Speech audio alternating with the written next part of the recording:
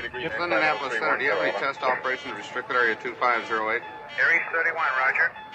Traffic is quite luminous and is exhibiting some non-ballistic motion, over. Roger, Aries 31. Continue to send at your discretion, over. Okay, Center. The traffic is approaching head-on, ultra bright, and really moving. They're right by us right now. There are 1,000 UFO sightings reported around the world every month. 90% of these sightings can be explained, but 10% cannot. Officially and unofficially, the U.S. military has been investigating UFOs since 1947. Their top secret goal is to find out what's behind these unexplained sightings. The Pentagon classifies them as unusual airborne anomalies, but a better term is X-Files. Join us now as Mac Wanwan and Commander Cobra explore these unsolved cases, UFO incidents that baffle even the U.S. military. This is Mac Maloney's Military X-Files. And now, here's Mac Maloney. Well, good evening, everyone, and welcome to Mac Maloney's Military X-Files show here on the Distant Thunder Radio Network. This is Mac Maloney. Hey, we have a very special show tonight. It's one of our trivia shows. Tonight's topic is spies, our spies. I'm not sure how to say that, but let me introduce the panel, okay? Joining us from down there where all the real rich people live is Phil O'Baines. Phil, how you doing? Let's clap Phil in. And as I was saying a little earlier, despite all of the glamour you associate with living down here in Magnolia, I was working on concrete all day. Okay, were you shoveling it yourself? You mean, right off the back of the truck? No, I was making repairs. Really? Yeah. Just had to get done. Mm-hmm. All right. Phil lives in Magnolia, Massachusetts, which is close to Gloucester and Rockport, Cape Ann. Real nice part of the country. It's the suburb that nobody wanted. You know, we are in between Manchester, which is a very, high income community, and Gloucester, which is a working man's community. Right. Neither one of them wanted to take in Magnolia when the opportunity arose several decades ago. Mm-hmm. And I don't know the circumstances, but we ended up being part of Gloucester. Mm-hmm. Oh, is that right? Yeah. You're part of Gloucester? Yeah, the town of Gloucester. Part of Gloucester. Not Manchester. Interesting. Wow. Well, it's a nice spot. Your beautiful house down there, beautiful scenery. Good for you. So, thank you very much. And you are the past president, I think, of Winning Moves. What is your title? Winning Moves Games. Yeah, I was president of Winning Moves for 19 years, and since then, now that I'm semi-retired, I am known as the vice chairman. Mm-hmm. Okay. Which basically means I provide advice, and they can listen to me. The management can listen to me if it chooses or not. Mm-hmm. Wow, cool. Okay, that's good. I see. And by the way, I just want to mention, we do all of these classic Hasbro games. Yes. Well, we've got one now that's really very promising. It's a mashup of Monopoly and Scrabble, and it's simply called Monopoly Scrabble. Wow. Oh, wow. So the inside of the game board is a Scrabble board, and here's what's so ingenious about it. Whatever the point total is you earn by building a word on your turn, that's how many spaces you move your token on the outer Monopoly board. Oh, wow. Oh, man. So you can even exercise some skill in this one. I'm going to have to learn how to play Monopoly. I know how to play Scrabble. I know. You always joke about that. Okay. Wow, that's cool. Has that come out yet, or is that something in the pipeline? No, that's on the market, and it's as of, I think, about the end of June, and it's selling very well. And I first saw this game back in 2006 at the inventing firm in Chicago that came up with it. Mm-hmm. And it basically took Winning Moves about 16 years to convince Hasbro that this was something that we ought to be making on their behalf. And the new team there finally said, yes, nice. Go do it. Wow. Took 16 years, though, but that's sometimes how it works. Okay, yep. That's how it goes. That's cool. Also joining us is Agent X, the guy who works for the agency that works for the agencies. X, how you doing? Pretty good. And I don't think I knew that Phil lived in Magnolia.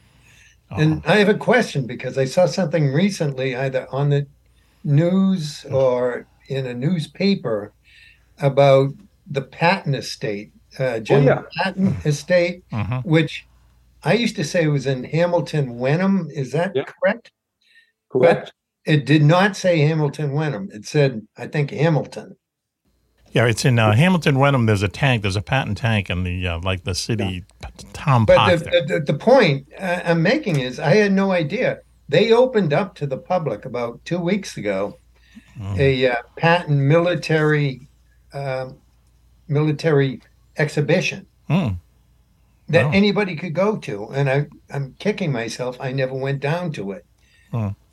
Because I worked for General Patton's son, who was a 3-star. He never made 4 when he was a deputy corps commander at 7th Corps. Oh, wow. And he came and helped me while I was commanding a recruiting company and told me to come up and visit him, and I never did because I was too busy. Wow. Lost opportunity. What's the deal about Hamilton and Hamilton Wenham, and how does that all work? It's just, two towns put together, kind of, Yeah, well, Hamilton and Wenham, they're two adjoining communities. Hamilton is known as a horse lovers community. And, Gloucester and Manchester are not that far away. But something I didn't know about until recently is that, and I'm not sure if it was Patton, pardon me if I'm a little vague right now, but there was a seaside estate highly inaccessible from the highway, that prior to the Versailles Conference was where House, the Secretary of, or not the Secretary of State, but the main advisor to Woodrow Wilson, arranged Wilson to sit down and come up with what became the 14 points. So that actually is right around the corner from where I live. Wow. Interesting. Wow. Very good. And may I be so bold as to assume that Hamilton, Wenham and Magnolia, if I may say, are affluent communities? I'm not so sure about Magnolia. We have it's much more spotty. No, I'm not saying that just to we've been there. Try to bring it down. But for example, there is a castle here in Magnolia that was owned by the man who had the second most patents issued in the U.S., right behind Edison. And now it's a museum. It's a very eclectic place. And if you want to get married there, you can do that. That's the Hammond Castle, right? Hammond Castle? Hammond Castle is correct. Interesting. Next time I want to get married. Go there. Right up here. That voice you hear is Jim Frankel, super agent, super literary agent. We better clap him in as well, because he will pout. How you doing, Jim? I'm good. I'm good. Things are going well. Okay. I was going to say you look good despite what the Mets are doing to you. Yeah. Well, you gotta roll with the punches. Do you wow, there's only so much rolling you can do, but you understand. And then the Yankees also a big disappointment. You know what? My brother's in agony over the Yankees. Yeah, I'd like to see them win. I think they try every year, unlike some teams. Yeah, they do. They do unlike try, some. But anyway, so tonight, so I've introduced everybody, and tonight, and also, how could I forget? It's easy to forget. Oh, boy. We could start the whole show over. Joining us tonight as the scorekeeper is the very lovely Lois Lane. Lois, hi, everybody. Let's clap her in, please. Yes. Hey. She might count the number of claps. It was 2,300. How are you, Lois? I'm well, thank you. Where's Superman, Lois? Really? I don't know. I lost him along the way somewhere. Oh, that's not good. Have you seen any movies lately? I have seen some movies lately, actually. Bobby? Did you see the Bobby movie? No, but I would like to. Oh, really? Yeah? You better find someone to go with. Yeah, okay. I'm looking. Okay. Wow. Had that loaded up. Okay. Well, Yeah, sure. Go ahead. So I did see Oppenheimer. Yeah. Did anybody else see it? Anyone else see Oppenheimer? Yeah. Yeah. The theater was sold out 3 weeks after it was released. Without getting into it too much, Phil, what grade would you give it? A, B, C, or D? Well, I think as Lois would echo, it's a different kind of movie because they sort of like tried to tell it as if we were inside his mind a lot. Right. Yes. Right. And I know a lot about this history, having researched it for one of my books, and it was accurate. Mm-hmm. And usually, they take liberty to try to dramatize it, but I was very impressed with how true this was to what happened. What happened not only during the war with the project, but after the war. Right, right. Yeah, that's what I've heard. Yeah. It was. I think I agree with you. It was 3 hours long, which is it was long, and in a way, not exactly, but in a way, the movie's been done before. It was that movie, A Beautiful Mind. Kind of tells the same story, but in a better way. Even though Dopey directed that, that's a really good movie. Beautiful Mind with Russell Crowe is in it. Great soundtrack. So, we'll report on Bobby next week. Well, the one thing we said about Oppenheimer was that while it was, I didn't really feel that it was long, like too long. Go ahead. It kept me engaged the whole time, but there were some times when I was just confused about who people were. I wish there was like a little dateline that came along that said, this is New York, 1982, or just to, know how sometimes they'll type up where you are or who's talking. Yeah, you got to keep it, there's a lot of people. It wasn't told sequentially. Correct. Right. And I think that's why I was like, wait, now which person is that? I mean, not enough to ruin it. Mm-hmm. I mean, we said it was probably, you gave it a B. Like a grade B, I think it was a little more than that, but... Yeah, maybe B plus. I mean, it's 7 different timelines in 3 hours, and in the mind of someone who sees the atomic bomb blowing up in his mind when he goes into a trance or something. Yeah. I mean, and that guy was good. Whoever played excellent him, acting all the way through. He's in every scene. Cillian that guy. Murphy. And what's his name again? Cillian Murphy. He's in Peaky Blinders, right? Ever hear Peaky Blinders? Nope. I've heard of it, but I haven't seen it. I don't know.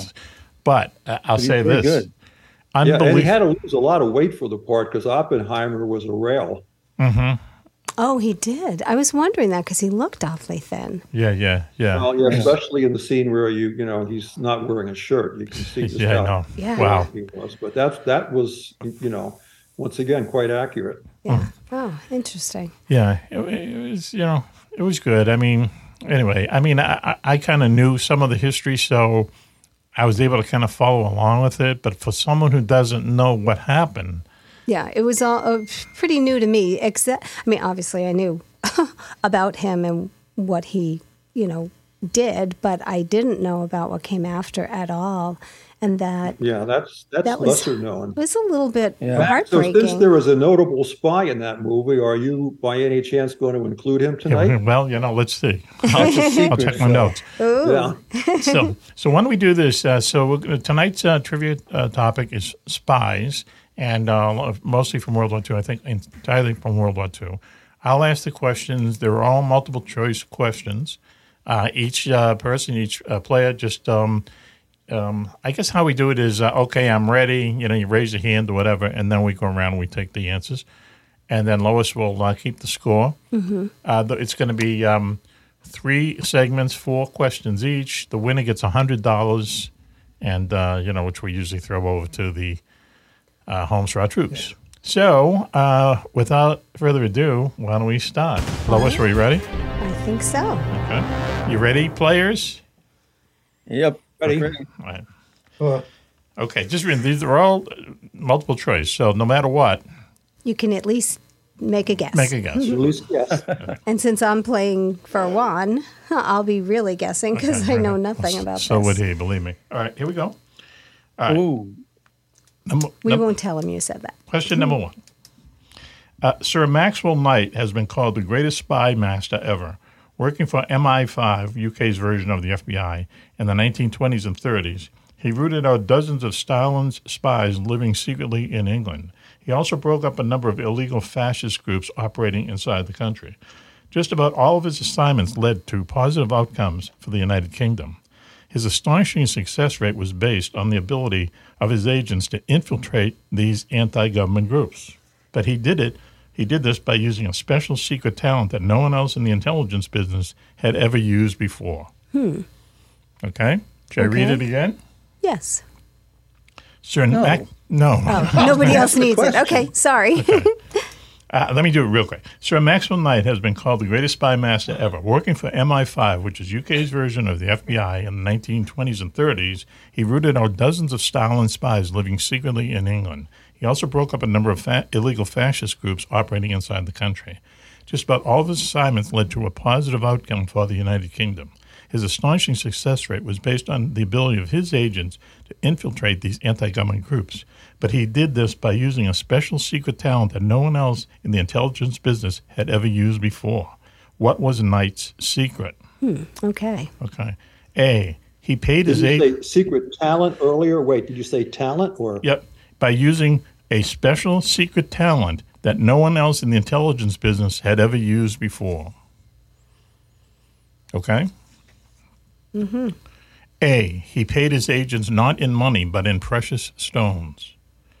B, he paid his agents in morphine and Pervitin, which is a German form of methamphetamine. C, he used convicted prisoners as spies under the condition if they succeeded, they'd all be set free. D, he used only women as his secret agents. Okay, one more time. A, he paid his agents in precious stones. B, he paid his agents in morphine and methamphetamine. C, he used convicted prisoners as spies under the condition that if they succeeded, they'd be set free. D, he used only women as his secret agents. All right, let's go to X. X first. Go ahead.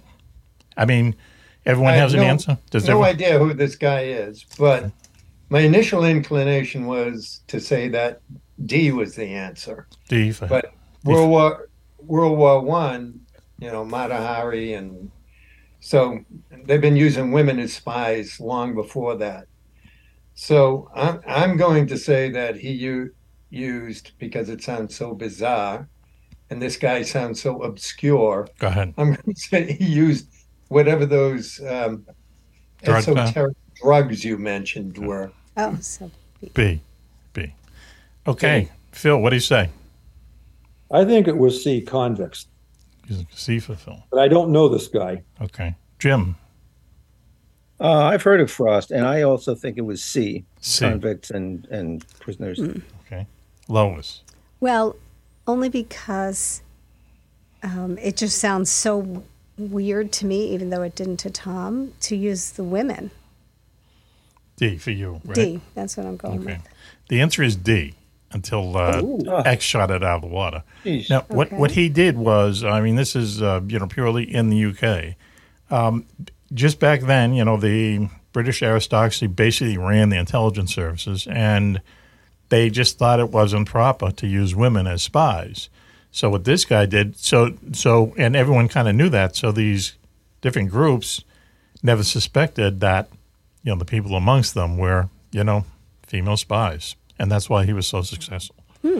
Okay, so who got that? Well, actually, just me. Just you. Lois. Well, That'll probably be my only point, but okay. Here we go. Congratulations. Wait. This 1920s and 30s, Yes. Mata Hari was a female spy in World War I. Right. She was a spy on her own. This guy ran a network of female spies. He hired these. Had never been done before. Okay, number 2.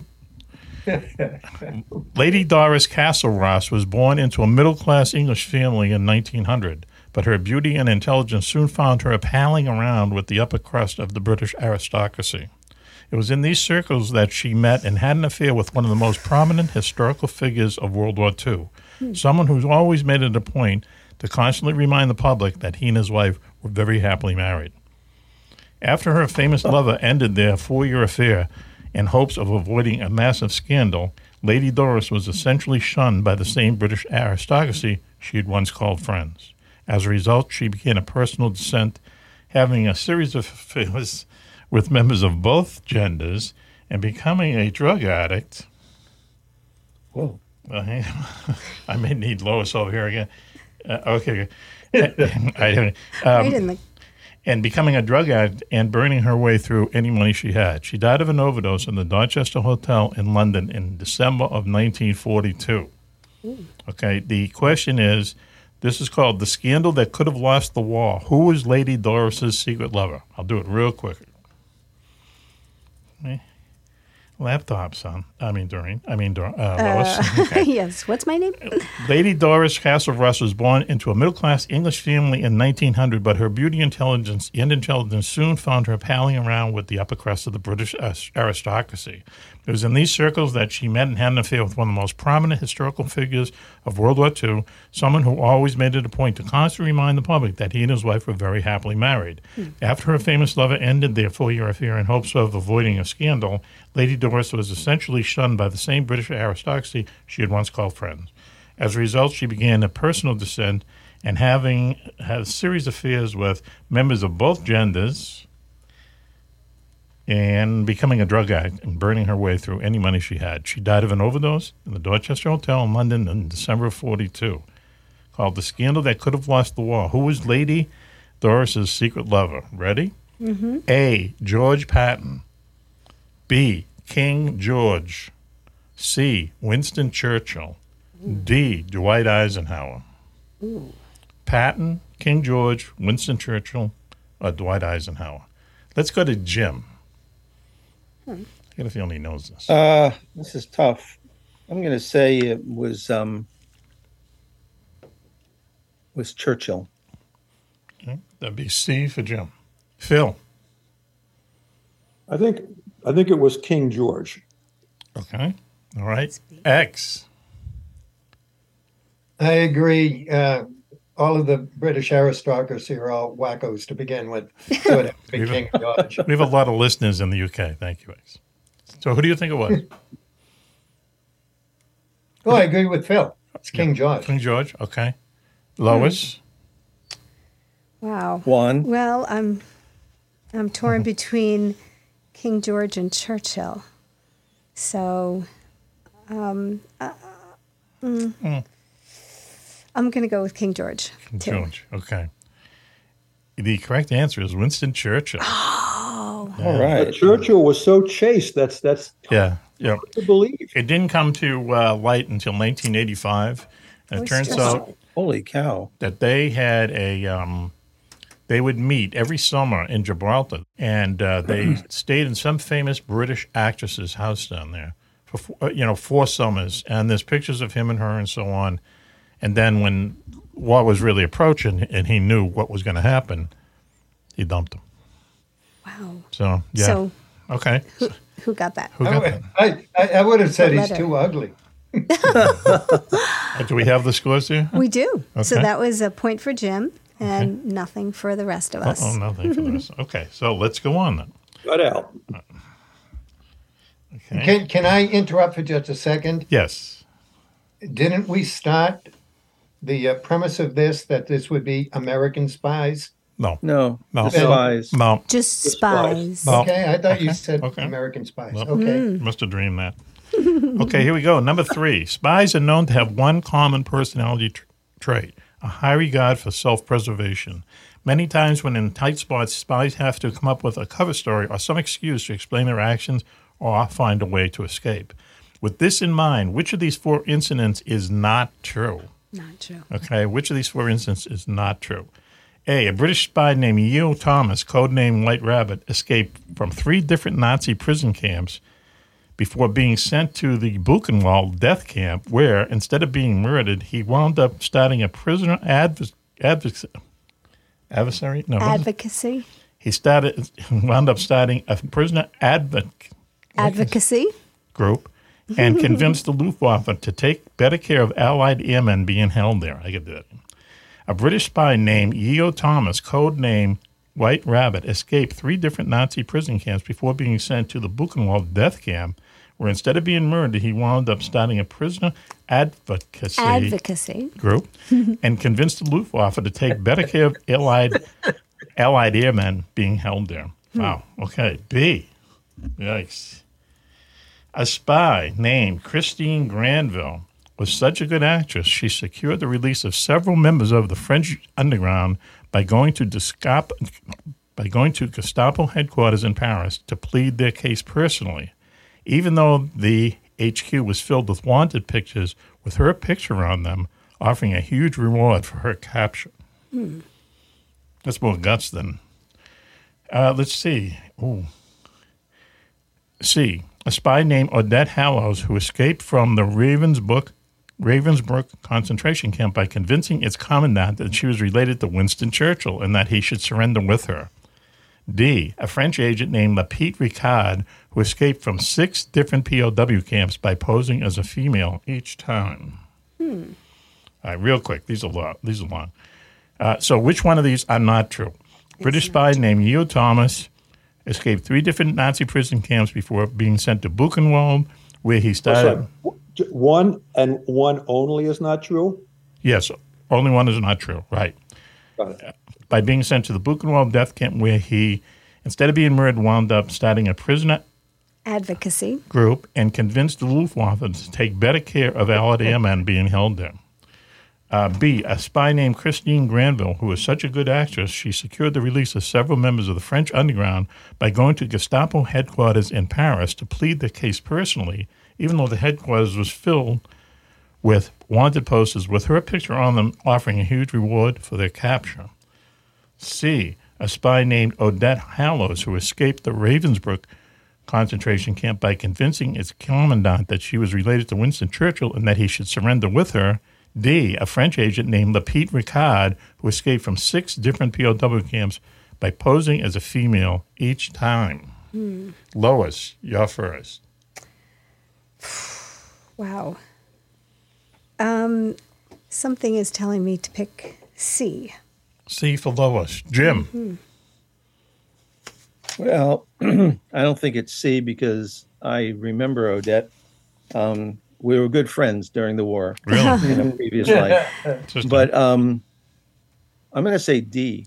D. D for Jim. Phil. D for Daniel. Well, yeah, I remember learning about Odette, and Granville was actually the very famous Polish style, very, very famous Polish spy who was a great actress. So I think that's probably true as well. The first one bugs me because Buchenwald was a death camp. This is not where they took Allied POWs. Right. And what was the fourth one was dressing as a female? Yes. Right. Lapete Ricard. That just seems like doing it 6 times is rather much. But I can't imagine the Buchenwald connection being accurate. So I'm going to say that it's the one that's not true, right? Right. I'm going to say A. A for Phil. Yeah, I wondered about that. X. This one is so simple. Of course, I said that about the other 2. Go ahead. Anyway, Go ahead. the Nazis did not believe in advocacy groups. Okay. Okay? That's a very 21st century term. And they did not have advocacy groups. Look at him say that word. Prisoner of war camps, and especially not in concentration camps. So anybody who says he started an advocacy group. I think he's just picking that one because camp, Yes. that person is untrue. Okay. but he's just picking that because he Right. wanted to show off how he can say advocacy so easily. Went to the same school. Remember that. Okay, so he's picking A. He's picking A. Okay. Advocacy groups. You ready? All right, 2 for A and a D and a C. The false story is D. D? French agent named Lapete Ricard, which would translate into Little Dick, right? So that is who escaped from 6 different POW camps by posing as a female each time. That is wrong. The number one is a true story. For some reason, a bunch of Allied pilots, they made a movie out of it. I think 2 movies out of it. They made a movie with Bruce Willis in it, and basically what happens is that a bunch of Allied, airmen wound up at Buchenwald somehow, and they were just in the mix. And he pulled over a Luftwaffe officer who was visiting there and said, hey, listen, the Luftwaffe was supposed to take care of downed airmen, not in one of these places. So they couldn't get him out, but they allowed him to start a group, and the Allied airmen got better treatment. So that's an advocacy. Did they call that group an advocacy group? How do you say it in German? I don't think so. Okay. What are the scores there, Lois? Okay, so far we have Phil with 0, Uh-oh. Jim with 2, Tom with 0, and Juan, if he ever shows up, or me with 1. Let's stick with you. Okay. So who got that one right? That was Jim. Okay, Jim. Oh, Jim. Mm-hmm. Go Jim. Hey, here we go. I was tempted by the Buchenwald one, though. I really was. Yeah, that's a weird story, but it's true. All right. If you had only not said advocacy group, we could have. We're going to blame you. Okay, Richard Sorge was considered by many to be the most brilliant spy ever. Using the cover of a German newspaper journalist with deep Nazi connections, he operated a large spy ring in Tokyo in the late 30s and early 40s, just as Japan was preparing for war with the United States. He hired only the best people to work under him, and instead of simply passing up any intelligence he and his ring uncovered, Sorge would first digest it all, edit it down to the basics, and then send it along to his superiors, along with his recommendations, a total of 30,000 pages in all. A total of 30,000 pages in all. And he was never wrong. One person described him as a one-man intelligence agency. Sorge is probably the only person who knew ahead of time the dates of both Germany's invasion of Russia and Japan's attack on Pearl Harbor. The question is, who was Richard Sorge spying for? A, he was a German spy sent by Berlin to spy on Germany's ally, Japan. B, he was a Russian spy sent by Moscow to spy on Japan. C, he was a Russian spy sent by Moscow to indirectly spy on Germany. Oh, my gosh. D, he was a Canadian citizen working without pay for Britain's MI6. All right, we'll just go real quick, okay? So can you repeat those? Yep. Let me just read the question real quick. Okay. Richard Sorge is considered by many to be the most brilliant spy ever. Using the cover of a German newspaper journalist with deep Nazi connections, he operated a large spy ring in Tokyo in the late 1930s and early 40s, just as Japan was preparing for war with the United States. He hired only the best people to work under him, and instead of simply passing on intelligence he and his ring uncovered, Sorge would first digest it all, edit it down to the basics, and then send it along to his superiors, along with his recommendations, a total of 30,000 pages during the war. And he was never wrong. One person described him as one-man intelligence agency. Sorge probably was the only person who knew ahead of time both the dates for Germany's invasion of Russia and Japan's attack on Pearl Harbor. The question is, who was Richard Sorge spying for? A, he was a German spy sent by Berlin to spy on Germany's ally, Japan. Now, he's in Tokyo now. B, he's a Russian spy sent by Moscow to spy on Japan. C, he's a Russian spy sent by Moscow to indirectly spy on Germany. D, he was a Canadian citizen working without pay for Britain's MI6.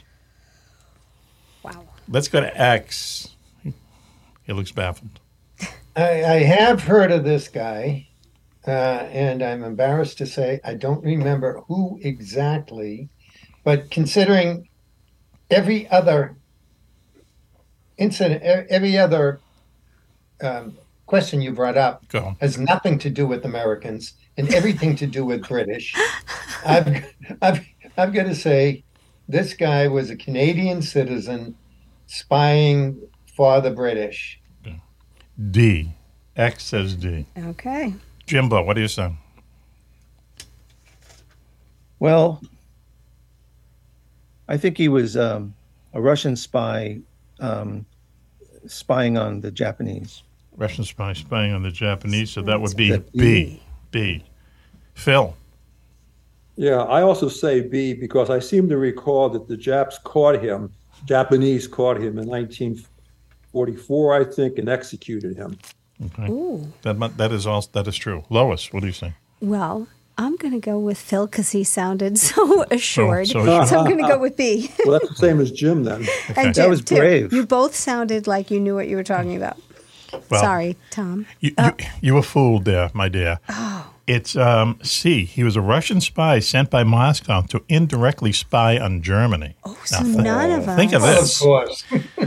So they're so twisted. Yeah, they're allies. Okay, so Japan and Germany are allies. So this guy goes over to Tokyo and he has all the recommendations from these different Nazi newspapers. So he got to talk there was a very high, there was a very large. That makes sense. I see that. Yeah. Infrastructure in Tokyo, German infrastructure in Tokyo, and he infiltrated that, and he was able to make friends with them, and he was sending the information to Stalin, and so he told Stalin when Germany was going to attack Russia, and Stalin completely ignored him, and then he also told Stalin when the Japanese were going to attack Pearl Harbor. So Stalin knew ahead of a lot of people. So, Doreen, Lois. So who got that? Nobody got that. No one got that. So the score remains Jim in the lead with 2. Okay. Me with 1, and Tom and Phil are tied with 0. Okay. Sorry. Okay. I mean X. Sorry. So listen, we're going to actually, Mac. Once you sent that, I did remember that. It's just okay. What do you want to have? There's so much to everybody's British. What do you want? Half a point. All right. So we'll close this segment out with a fun fact. Fun fact. Maybe the most famous spy in the UK of this era was a guy named Eddie Chapman. I had never heard of this guy, but it sounds like movies and books, the works. He's a petty criminal turned into an MI6 operative. During the war, he convinced the Germans to hire him to spy for them in the UK, and from that moment on fed them nothing but bogus information. He did things like fake the destruction of the de Havilland aircraft plant and helped in convincing the Germans that their V-1 and V-2 rockets were hitting their targets when in reality they're actually undershooting them by miles. The Germans loved him so much they gave him his own yacht. But even as all this was going on, Chapman was still fixing dog races, was involved in kidnapping and blackmail, and acted as a loan shark. Couldn't get enough excitement, I guess. So listen, why don't we do this? Why don't we calm down, regroup, and take a quick commercial break? And we'll be right back after this. You're listening to Mac Maloney's Military South Show here on the Distant Thunder Radio Network. We're playing Spy Trivia tonight for Homes for Our Troops, and we'll be right back after this. So until you hear us next time, this is Mac Maloney for the entire gang saying be safe, be happy, and bye-bye. Okay, the show's over. Hey, Cobra, where are we going to eat tonight? Well, gentlemen, what do you feel like? Chinese, Italian, sushi? How about we go where they have the best hamburger in the world? And where would that be, Juan? Only the Starboard Galley. Starboard Galley? They're a great seafood place, but they're in Newburyport and we're in Exeter. But they're only 20 minutes away down Route 95, and believe me, they have the best hamburger in the world. Let's go.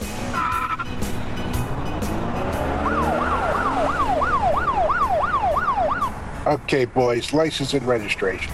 Where's the fire? You clowns going to the circus? We're in a hurry just to get the best hamburger in the world. And where's that, Pally? That's the Starboard Galley in Newburyport. A great seafood place? Yes, but they make a great hamburger too. And they start with the best beef. Super fresh buns. Great toppings. Plus, it's only 20 minutes away from Exeter, 25 from Portsmouth. Not with a police escort, buddy. Light 'em up, Switchblade.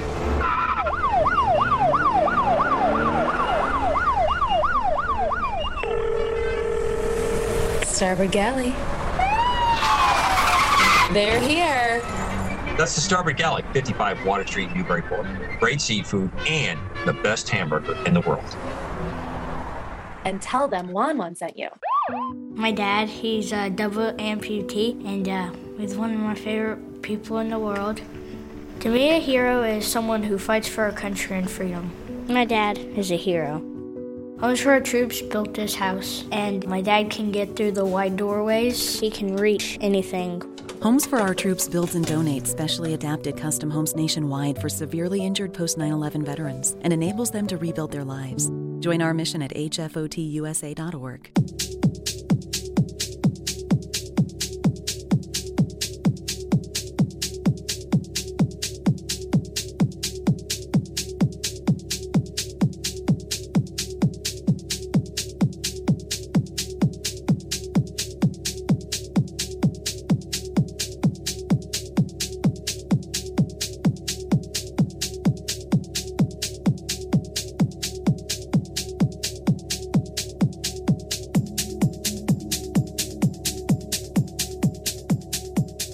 Welcome back, everyone, to Mac Maloney's Military Sound Show here on the Distant Thunder Radio Network. This is Mac Maloney. We're in the middle of one of our trivia broadcasts tonight. The topic is spies. The players are Agent X. Take a bow, Agent X. What is he, 0? He's at 0. Yes. Okay, yes. I'm a whopping 0. Okay, all right. Unblemished record. There you go, right? Change any second. Only way to go is up. Super literary agent, Jim Frankel. Jim. Hello. Okay. Leading the pack. Pleased to be here. Mr. Monopoly, Phil Urbanes. Phil. Happy to be here as well. Thank you. You're the world's authority on Monopoly, right? Pretty much, yes. Yeah, definitely. So this mashup wouldn't that doesn't offend your good senses not to mess with Monopoly? Well, considering how many times Monopoly has been, mutilated into affinity versions for I Love Lucy and, Oh, man. This is a really solid game. It plays extremely well, and no, I don't mind it at all. Well, that's cool. I Love Lucy version of Monopoly? Oh, yeah. Oh, man. And how about the Iditarod version of Monopoly? My cow, man. I'll tell you. I got to tell you, Phil, it doesn't matter unless there's a Barbie version of Monopoly. that probably won't happen because Barbie is a Mattel property. That's right. And Mattel is the arch rival of Hasbro. Wow. Good point. Well, also our fourth player who probably knows more about Barbie dolls than we do, but, who knows? Lois Lane is with us. Lois, how are you? Hi, everyone. Did you have a Barbie doll when you grew up? Of course. You did, huh? Yeah. Did you have more than one? Mm-hmm. Did you have any Kens? No. Why? No? No. Okay. It was all Ken just doesn't rate. There's a joke in there somewhere. Ken's a wuss. I'm sure there's some. Definitely is. So we're in the middle. Because G.I. Joe beat the crap out of Ken. Okay, well. There you go. For sure. Look at either one of them. I don't think they could beat each other up either, but that's another show. So anyway, the topic tonight is spies. We're doing trivia. The prize is $100, and hopefully the winner will turn it over to Homes for Our Troops, a military organization that raises funds for our veterans in post 9/11 combat. That means the Afghan war, the Iraqi war, and what they do is they build them houses that adapted to the injuries that they sustained while in service of the country. And so, for instance, these houses are built, they might have very few steps, wider doorways, lower counter space, lower tables, something like that. And then when Homes for Our Troops builds them home, they tear up the mortgage, they give them the keys, they give them the house for free, and then these people can go out and, live, I hate to say it this way, but live as normal a life as possible because they don't have that thing of a mortgage hanging over your head every month. Plus, they have a house that they can get around in. Lois and I went down to one of the houses, christenings, I guess you could say, a couple months ago, down towards the Cape. And it was really something else. It was really a kind of a touching moment. They had about 300 people there. And this woman had lost both her legs after 2 tours in Afghanistan. And they gave her this house. And it's a nice house, man. It's like $480,000 house in a nice part of town. Right? In a place a town that she selected to be nearby, loved ones. Her family, yeah. Yep. So Homes for Our Troops, that's who we're playing for tonight. When we get to round 2. Are we ready? Round 2. We are ready. Here we go. And the scores stand at, did we say this already? No, let's do it again. The scores stand at Jim in the lead with 2, me with 1. Lois has 1.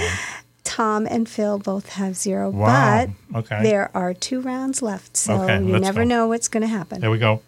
All right, round 2. On December 7th, 1941, Japan attacked the U.S. naval fleet at Pearl Harbor. The attack was months in the planning, from the Japanese building miniatures of Pearl Harbor anchorage to developing aerial bombs made of artillery shells to infiltrating spies into Honolulu and beyond. These spies would become known for their eccentric ways of gathering intelligence. Which one of the following is not true when it comes to the spying efforts of the Japanese before the sneak attack? A. The Japanese had special spies whose only job was to sit at a certain place in near the base and count the number of food trucks arriving for the naval fleet. B. A family of Nazi spies, including Goebbels' teenage mistress, bought a house overlooking the harbor and used porch lights to flash coded signals to Japanese submarines offshore. C. Japanese spies frequented Honolulu's beauty salons and memorize gossip they overheard from naval officers' wives. D, the Japanese hired sex workers to give half-price coupons to any U.S. naval officer who was deemed chatty during coitus. Oh, my gosh. Sorry, Lois. All right. Okay, basically, of these four, what did the Japanese not do? A, they had special spies whose only job was to sit at a certain place near the base and count how many food trucks arrived for the fleet. B, a family of Nazi spies, including Goebbels' teenage mistress, bought a house overlooking the harbor and used porch lights to flash coded signals to Japanese submarines offshore. C, Japanese spies frequented Honolulu's beauty salons and memorized gossip they overheard from naval officers' wives. D, the Japanese hired sex workers to give half-price coupons to any U.S. naval officer who they deemed, in quotes, chatty during coitus. I have to go to X on this one. Well, just could you read B again? I just wanted to make sure I understood that one. B, a family of Nazi spies, including Goebbels' teenage mistress, bought a house overlooking the harbor and used its porch lights to flash coded signals to Japanese submarines offshore. Well, I would say everything except for B is standard espionage tradecraft. Mm-hmm. Okay. So I'm not buying B, and if the answer is that, yeah, his 14-year-old girlfriend, have you ever seen a picture of Goebbels? B. Right? Yes. Bought a house in Hawaii. Looks like something from Lord of the Rings. To the Japanese, I ain't buying that. All right. So he's saying B. Lois, you're next. Well, I want D to be wrong because that just sounds wrong. Go ahead. That's the coupons for sex. Yes. But I'm going to go with B because it just sounds weird. Phil? Yeah, I don't think Germany was at that point all that eager for us to be their adversary, and Goebbels had his hands full with Russia before Pearl Harbor. So I think B is not right. Jim? Yeah, I think B is the answer too. But what makes me think B is the answer is, in addition to the other stuff, the fact that porch lights blinking like that would really attract attention. Good point. Okay. But, I would, and also D was the other possibility I thought, but that makes too much sense to me. Really? Yes. The idea that they would reward chatty guys by giving them, half price coupons because, they wanted them to be chatty. Hey, maybe that's why Robert Kraft went back twice. But look. All right, so everyone said B? Yeah. Yeah, okay. The correct answer is D. No, that's what I wanted it to be. That's right. Are you kidding? They did not hire sex workers to give coupons out. That's crazy. Now listen, B, Jim, I can send you off a pitch for this book in a second, Family of Spies. The Germans actually asked the Japanese if they would want some Caucasian people spying for them. So they sent this family, and the daughter was 14, and she was Goebbels' girlfriend. And one of them. They went to, they finally go to Japan, and what the guy did was he pretended to be a botanist, so he was able to kind of walk around, and he had a notebook and everything, but he's taking notes down on the fleet.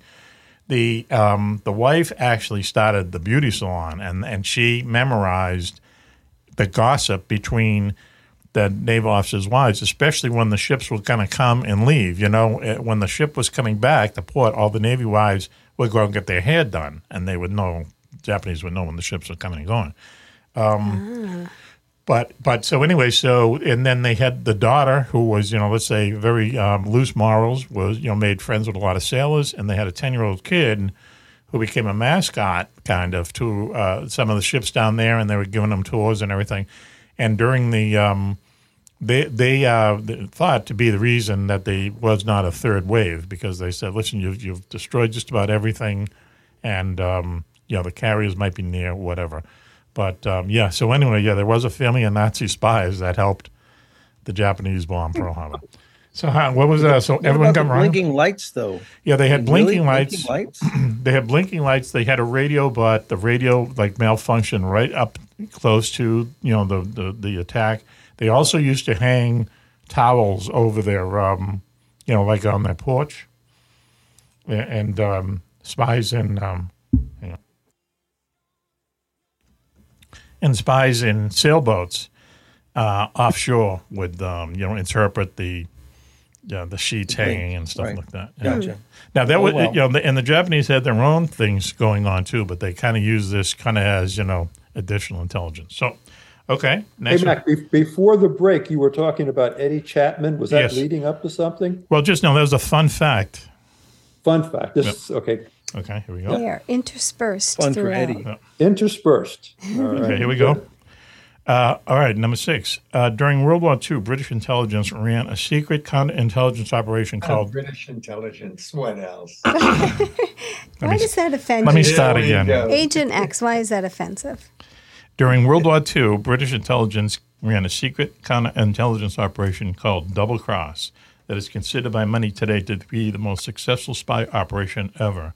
Amazingly, British intelligence captured every German spy sent to the UK during the war and turned them into double agents, thus the double cross, forcing them to send back reams of false information to their masters in Berlin. The efforts of the double cross operation, which included famous spies such as Gabo and Treisegel, are credited with fooling the Germans in 2 crucial areas: the timing and location of the D-Day invasion and the accuracy or inaccuracy of the Nazis' V-1 and V-2 rocket programs. The question is, how many German agents was the double cross operation handling? Okay. Now, was what? How many agents? How many turned double agents was the double cross operation handling? Now, every spy. This is a story in itself. Every German spy who landed in England was caught by MI6, the British version of the CIA. Let's say.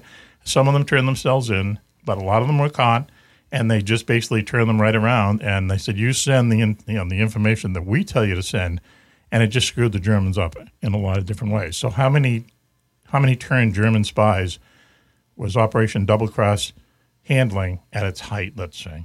Okay. A, 392 spies. B, 184 spies.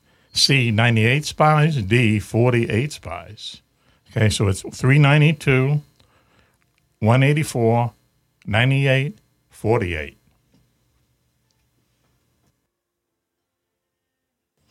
Let's go to Phil.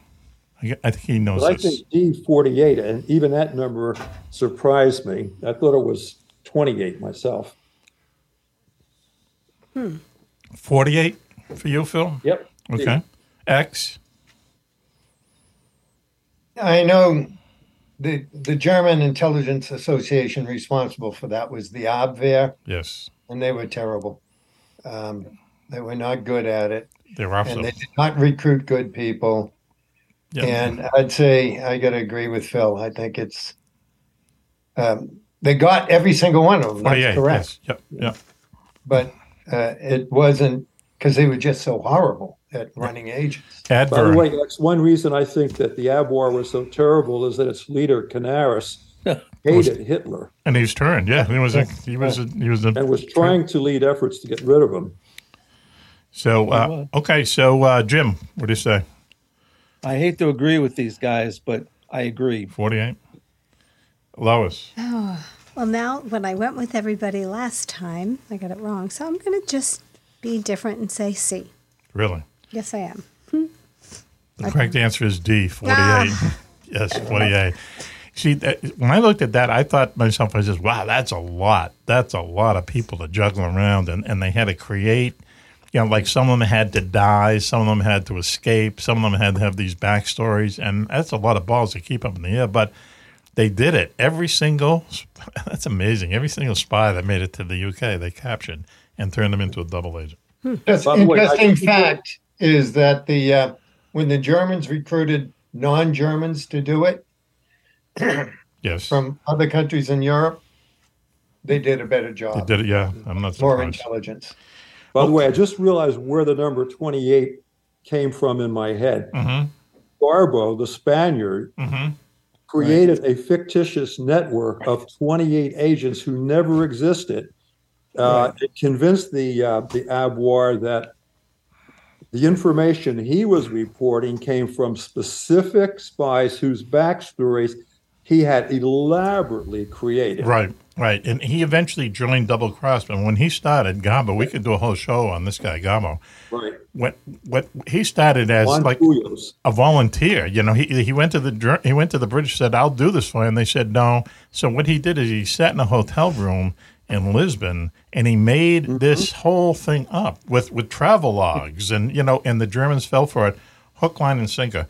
And the best thing about Double Cross, the entire whole Double Cross thing, was the Germans paid for the whole thing.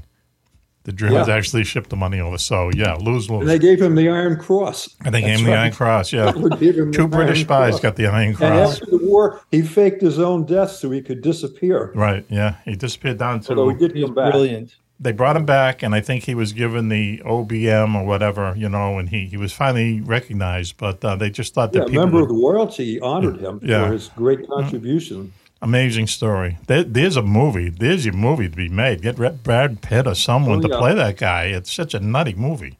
Anyway, all right, here we go. Fun fact to interject. Go ahead. During the Cold War, I worked with the Cold War version of the Abwehr, which is called Militärische Abwehrdienst, the military counterintelligence for loose term service.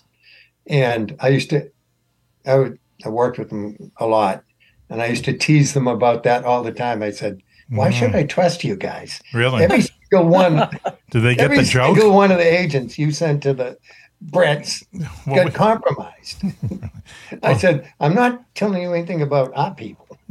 We know how fun-loving the Germans are. Did they get the joke? Did they? Everybody loves me, Mac. Oh, really? Okay. All right, let's move on. Okay, number 7. Which of these celebrities did not work for an intelligence agency during their careers? Which of these celebrities did not work for an intelligence agency during their careers? A. Bob Keeshaw, a.k.a. Captain Kangaroo. B. British actor Christopher Lee. C. Frank Sinatra. D. Cary Grant. Okay. Who did not? Only one of them did not work? Yep. Who did not work for an intelligence agency during their careers? Only one. Bob Keeshaw, Captain Kangaroo. Christopher Lee, British actor. Frank Sinatra. Or Cary Grant. Lois. I'm going to say C. Frank Sinatra. Lois says Frank Sinatra. Phil. Man, this one floors me. I didn't know that any of them had any connection to espionage. I don't remember them popping up in anything I've read previously. Mm-hmm. I'm going to go with Captain Kangaroo. Okay. I knew his son briefly. Hey, really? Yeah. Really? Did he fall out of his pouch? I don't know. There's a kangaroo. Well, he looked like joke in there somewhere. Okay. He looked just like his father. Really? Yeah. Huh? Really? Okay. Get down to the hair. Jim, what do you say? Wow. I think Bob Keeshaw too. Okay. Also. X. A. It wasn't Frank Sinatra because he was a double agent for the mafia. So it had to be Captain Kangaroo. Okay. Oh, boy. I'm Lois? wrong again. I feel like I should change my answer, Go but ahead. I'm not going to. Go ahead. No? Oh, should I? I don't know. What did you pick? I forgot. Frank Sinatra. Okay. All right. There we go. The correct answer is Captain Kangaroo. Oh, shoot. All right. He was a Marine. He had some kind of, heroic story about being on Okinawa at Lee Marvin or something. I don't know. But Christopher Lee, who we're going to talk about a little bit later on, was a intelligence agent after he was a bomber pilot. Frank Sinatra, later on, used to, at the request of the government, not in World War II, but he would ferry, people that the CIA wanted in the country. He would ferry them on his private jet. Cary Grant carried secret documents between here and there, I guess, during the war. So really? Yeah. So A, who got that, Lois? Well, all three. All Phil. Yes. Jim. Yes. And Agent X. Okay. All right. Not bad, guys. So what's the score? Yeah. I was just going to say it's okay. time for a score update. as I predicted, round 2 would change things dramatically. Go ahead. Phil and Agent X are tied with 2. Tied with 2. Jim is in the lead with 4. 4? Yep. Okay. And Jim. And Lois? As we all predicted, And I Lois? have 1. 1, okay. And that's probably all. But it's a nice-looking one, though. All right. All right, here we go. Number 8. Jasper Mescaline was a magician turned British intelligence officer who used his knowledge of misdirection and camouflage to pull off some highly unusual deceptions during the war. These included hiding squadrons of aircraft in plain sight, creating inflatable rubber tanks, building jeeps that left tank tracks in the sand to fool enemy reconnaissance planes. Mescaline also pulled off a number of spectacular big stage deceptions as well. Of these 4 examples, which deception did Mescaline not do? Okay. One question before you continue. Go ahead. What kind of intelligence officer was he? Filipino, Chinese? No, he's British. Didn't I say that? British again. Okay. Yeah.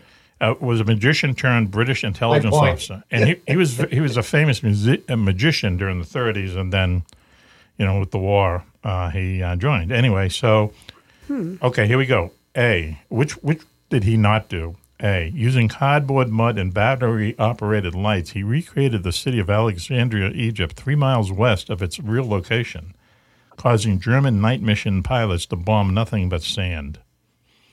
B, by using powerful searchlights and a series of twirling mirrors, he created a distorted visual zone stretching 100 miles above the Suez Canal, disorientating, is that the right word? Disorienting. Say it again, please. Disorienting. German pilots and making it impossible for them to bomb the waterway at night. C, by creating thousands of fake tank tracks in the southern Egyptian desert, he convinced Rommel that the British had a huge army there, leading the Germans to intensively bomb empty desert for 2 days before they were attacked by a huge British army from the north. D, using lights and mirrors, he was able to recreate the image of a British battleship off the coast of the Walcheren Peninsula. Phil will probably know how to say that. Convincing thousands of German Army and Navy holdouts dug in there to surrender. Once more. Okay. Where was this? His name is Mescaline. He was the magician. No. D, what was the name of the location for the false battleship? Spell it out. Okay. Let me just go through them again. Okay. A, using cardboard, mud, and battery-operated lights, he recreated the city of Alexandria, Egypt, 3 miles west of its real location, causing German night mission pilots to bomb nothing but sand. B, by using powerful searchlights and a series of twirling mirrors, he created a distorted visual zone stretching 100 miles above the Suez Canal, disorienting German pilots and making it impossible for them to bomb the waterway at night. C, by creating thousands of fake tank tracks in the southern Egyptian desert, he was convinced Rommel that the British had a huge army there in the south, leading the Germans to intensively bomb empty desert for 2 days before being attacked by a huge British army from the north. D, using lights and mirrors, he was able to recreate the image of a British battleship off the coast of Antwerp in Belgium, where convincing thousands of German Army and Navy holdouts dug in there to surrender. Lois.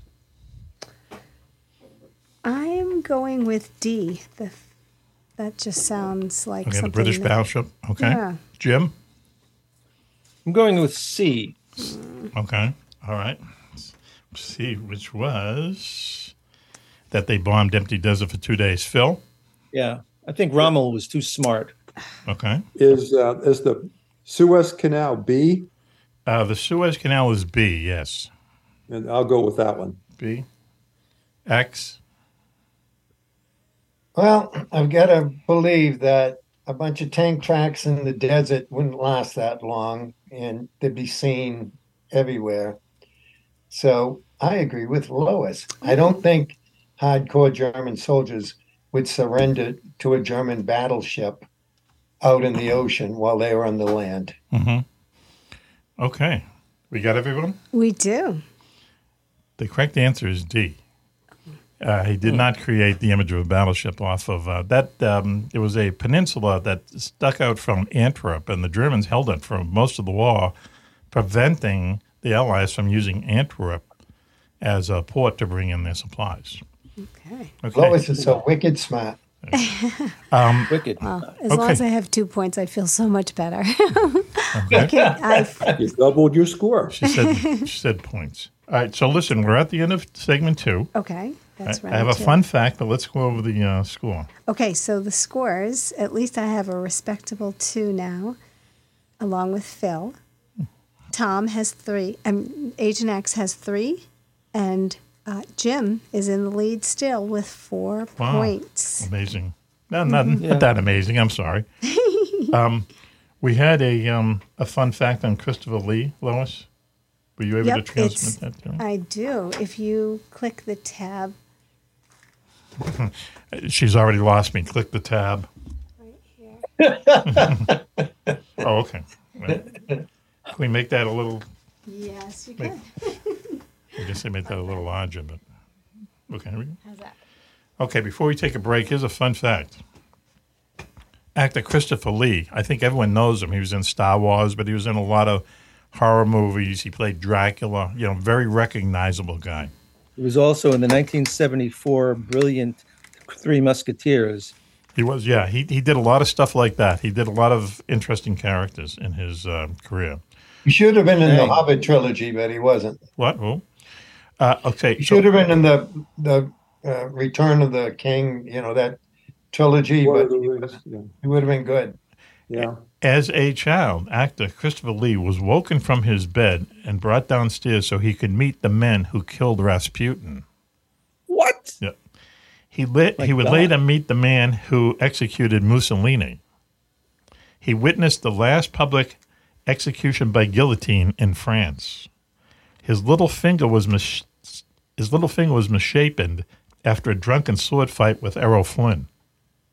He caught malaria 7 times. Wow. He climbed the pyramids of Giza, captained the British golf team, was stabbed in the neck in the Egyptian city of Ismaili. Mae West once invited him up to see her sometime. He was friends with both oil magnate Paul Getty and Johnny Depp.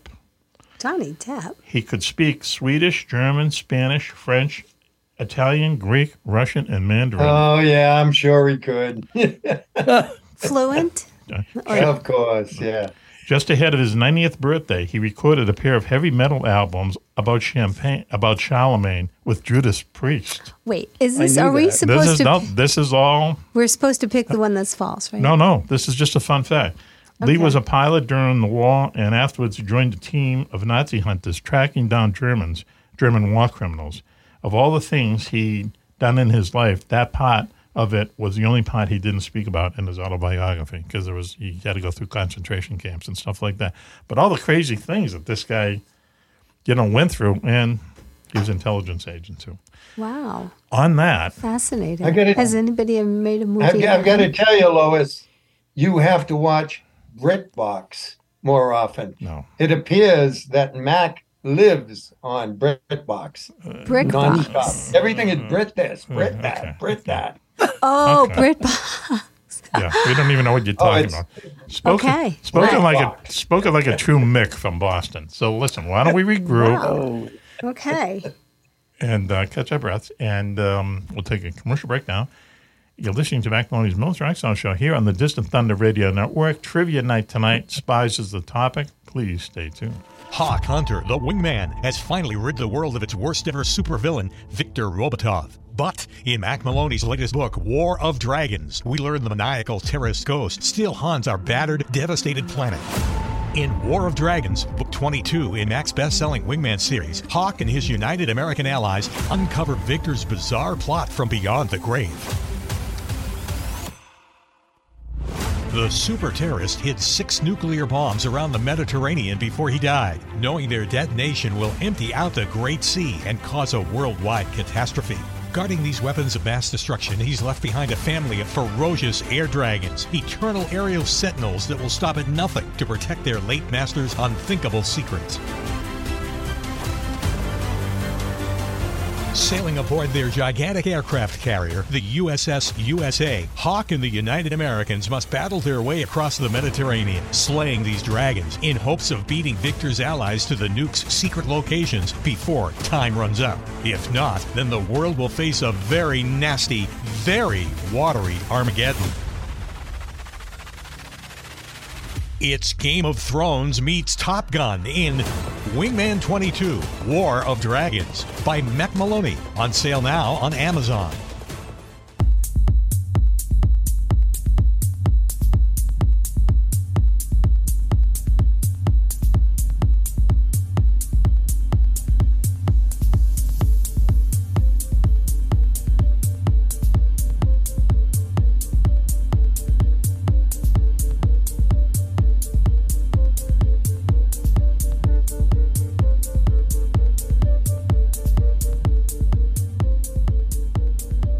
Welcome back, everyone, to Mac Maloney's Military Exile Show here on the Distant Thunder Radio Network. This is Macaroni. Well, what a show we have for you tonight. We're in the middle of one of our trivia shows. The topic tonight is spies. Joining us is, first of all, the lovely Lois Lane. Lois. Hi, everyone.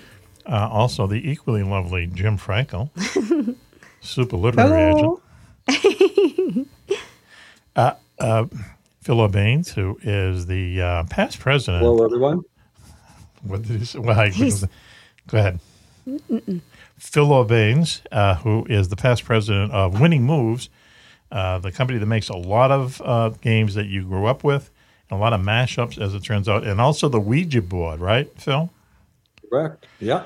The one thing that sticks in my mind about the Ouija board, because we've talked about it a number of times on the show with you, is that you say that in times of despair, like when war starts and stuff like that, Ouija board sales go up because the family wants to be in touch with the soldier halfway around the world. Maybe overseas, yeah.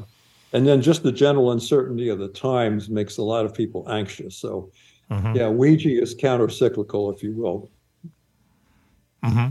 So do you a lot of Republicans buying Ouija boards. No, I was just going to say, do you sit by the TV and just urge, oh boy, we need another world crisis here? And I don't know. No, not me. Okay. Also joining us is Agent X, the man who worked for the agency X. How you doing? Pretty good. Thank you for having me, Mac. And when times are tough, I think beer is a helpful solution. Beer? Okay. All right. Yes. Good. Yep. I'm not sure you should be advocating that on the airways. Ooh. Did you get that? Okay, so we are on the third segment of our trivia show tonight. Topic is spies. Lois, do you want to read the scores, please? Yes. After 2 rounds, we have a tie for third with me and Phil with 2 points each. Okay. Second place is Agent X with 3 points. Mm-hmm. And in the lead still is Jim Frankel. He has 4 just barely points. Hanging on. Oh, it's okay. It's a tight match. It's a tight race. And we have another round to go, right. correct? Here we go. Anything could happen. Anything. Right. Okay, so here we go. The Man Who Never Was the true account of a British intelligence operation during World War II that involved securing a dead body, preserving it in ice, dropping it off via a submarine onto the coast of Spain with a briefcase chained to its body containing a top-secret Allied war plan that was totally fake. The Spanish were pro-German, so the British knew the false documents would eventually be given to German intelligence. Though the secret information laid out plans for what would be a massive invasion of a very unlikely target, the deception went off without a hitch. The Germans fell for this grand ruse, ordered the relocation of 1 million German soldiers to a place far from the front line, shortening the war by about a half a year. The question is, what was the deception about? What were the Allies trying to deceive Germany about? A, their plan to invade Italy. B, their plan to invade Sicily. C, their plan to invade Greece, Sardinia, and Corsica. D, their plan to invade Crete and Malta.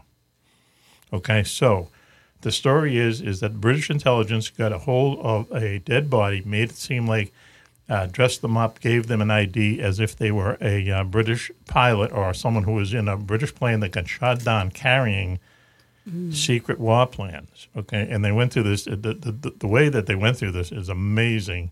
How they finally fooled the Germans that the war plans were. They were convinced the war plans were right. They fell for this hook, line, and sinker. What were the Allies trying to deceive the Germans about? Okay, their plan to invade Italy, their plan to invade Sicily, their plan to invade Greece, Sardinia, and Corsica, their plan to invade Crete and Malta. Lois, she's looking at me and shaking her head.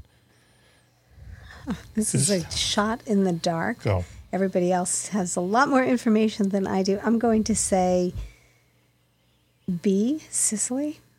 B, their plan to invade Sicily. X. I'm going to say, excuse me, I'm well aware of that. And I thought it was he was dropped off the coast of Portugal. I may be wrong on that. I might be wrong too. Go ahead. But I'm going to say, since they eventually first invaded Greece and Malta, I'm going to say that is what they were trying to dissuade the Germans from thinking. So the deception was they planned to invade Greece, Sardinia, and Corsica. So C, you're picking? What? C. Oh, C, Franks. What's the one with Malta? That's D. They're planning to invade Crete and Malta. Oh, Crete and Malta. Yes. Which I think I said. New Jersey? No, then the Greece and the other one. Okay. Whatever. So C for Greece. C for X. Phil? Okay. B for Sicily. Jim? I had to agree with Phil, but B for Sicily, I think. Okay. We got everyone, hon? We do. 3 Bs and a C. That's what it was. They were trying to deceive the Germans about their plan to invade Sicily. Oh, wow. So it's amazing how well that worked, too. Right. Because, the war plan he was handling, the fake war plan was that they were going to invade Greece, Sardinia, and Corsica. And I'm thinking of that for an operation. That's like 3. I mean, Greece is a whole country, and then Sardinia and Corsica, big islands in the Mediterranean. But they convinced the Germans that's where the invasion was going to happen. They invaded Sicily, and then eventually Italy. So. No, I misunderstood the question. Oh, sure. Okay. Because I thought they were going. Are you going to advocate now for yourself? No. We'll get that right there. We're going to have contestant advocacy over here. That's all we need. I thought I said they were trying to prevent them from thinking they were going to invade Greece and Malta. No, well, you got it backwards there. No. What's the score? Never mind. What's the score, Lois? Okay, so that 3 people received a correct score for that last one. That was Phil and Jim and myself. Okay. So the scores are now a 3-way tie for second with Phil, myself, and Agent X with 3 points each, and Jim is still in the lead with 5. 5, Jim. You're hanging on there, buddy. Okay. He's Here we go. We only got 2 more left. Mm-hmm. So. Roald Dahl, author of Willy Wonka and the Chocolate Factory and many other literary works, was a spy during World War II. But he was different from 99.99% of other Allied spies. What made his spy career so different? Okay. Roald Dahl, author of Willy Wonka and the Chocolate Factory and many other literary works, was a spy during World War II. But he was different from 99.99% of other Allied spies. What made his spy career so different? A, he lived in Berlin for the duration of the war. B, while spying for the British, he carried on an affair with Lucy Goering, granddaughter of Nazi chief Hermann Goering. C, he spied on Nazi children's groups and sent the information back to London inside stuffed toys. D, he spied on the U.S. for the British government. All right, real quick. Mm-hmm. A, he lived in Berlin for the duration of the war. B, while spying for the British, he carried on an affair with Goering's granddaughter. C, he spied on Nazi children's groups, sent the information back to London inside stuffed toys. D, he spied on the U.S. for the British government. Phil. Well, it's D, I believe. And he worked for, quote, unquote, the man named Intrepid, William Stevenson in New York City. Mm-hmm. He himself, I believe, was at the British Embassy in Washington as air adjutant.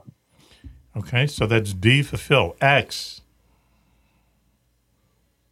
What was the answer about? This is another British spy. What was the answer about spying on little kids? He spied on Nazi children's groups and sent the information back to London inside stuffed toys. I don't know. Should we get back to you? He made Ludwig the bad guy in Willy Wonka. Remember? I never saw it. Ludwig. Okay. Oh, that's true. I think he hated German kids, and he spied on German kids. Okay. See. Okay. Have we got everyone? No, we have Jim and myself to answer still. Jim. Okay. D, because I know that's true, as Phil does, for the same reason. But also, what else made him different was that he's the only one who had his books Bowdlerized decades after he died. Had them what? Had them what? Bowdlerized. You know, they made them politically correct. Oh, really? In the last couple of years. Lois. Which has nothing to do with his spying. No, what was wrong with them? They were so fun. Well, they had words that people, Another that people who are sensitive about, not just diversity, but appropriateness found offensive, like words like fat. Call the German kid fat. Yeah, that's my answer. And his publisher changed that, and a bunch of other stuff, saying this is impossible, this is terrible. Interesting. And then they got a huge amount of blowback, and they had to, also put out the original editions as well. Well, you sell twice as many. Lois, what do you say? That's interesting. After you hear all that. Yeah, well, as a teacher, it's interesting to hear things like that. Okay, so I was going to say A, lived in Berlin the whole time. Okay. Yeah. That's it? Really? Okay. But C was attractive because you think, well, he's a children's author, so children's toys. And I thought, well, how do we know so much about what happened in those children's camps? So, but I'm going with A, lived in Berlin. Okay. The correct answer is, these guys got it, is D. He spied on the U.S. or the British government. And basically what they did was, it was interesting, and I'm wondering if the Americans even knew this was going on. Maybe I can feel they maybe did, but they basically tried to propagandize, the British position, before the war, before we jumped into the war, and when we were in the war. It was they did stuff that were very pro-British in the United States. I can understand it, why they did it. I also heard a story that very early in the war, their office was in Rockefeller Center, and the next building over was the German office, and they wanted to kill some guy there. So they brought in a sniper, but he said the windows are too thick for me to shoot this guy.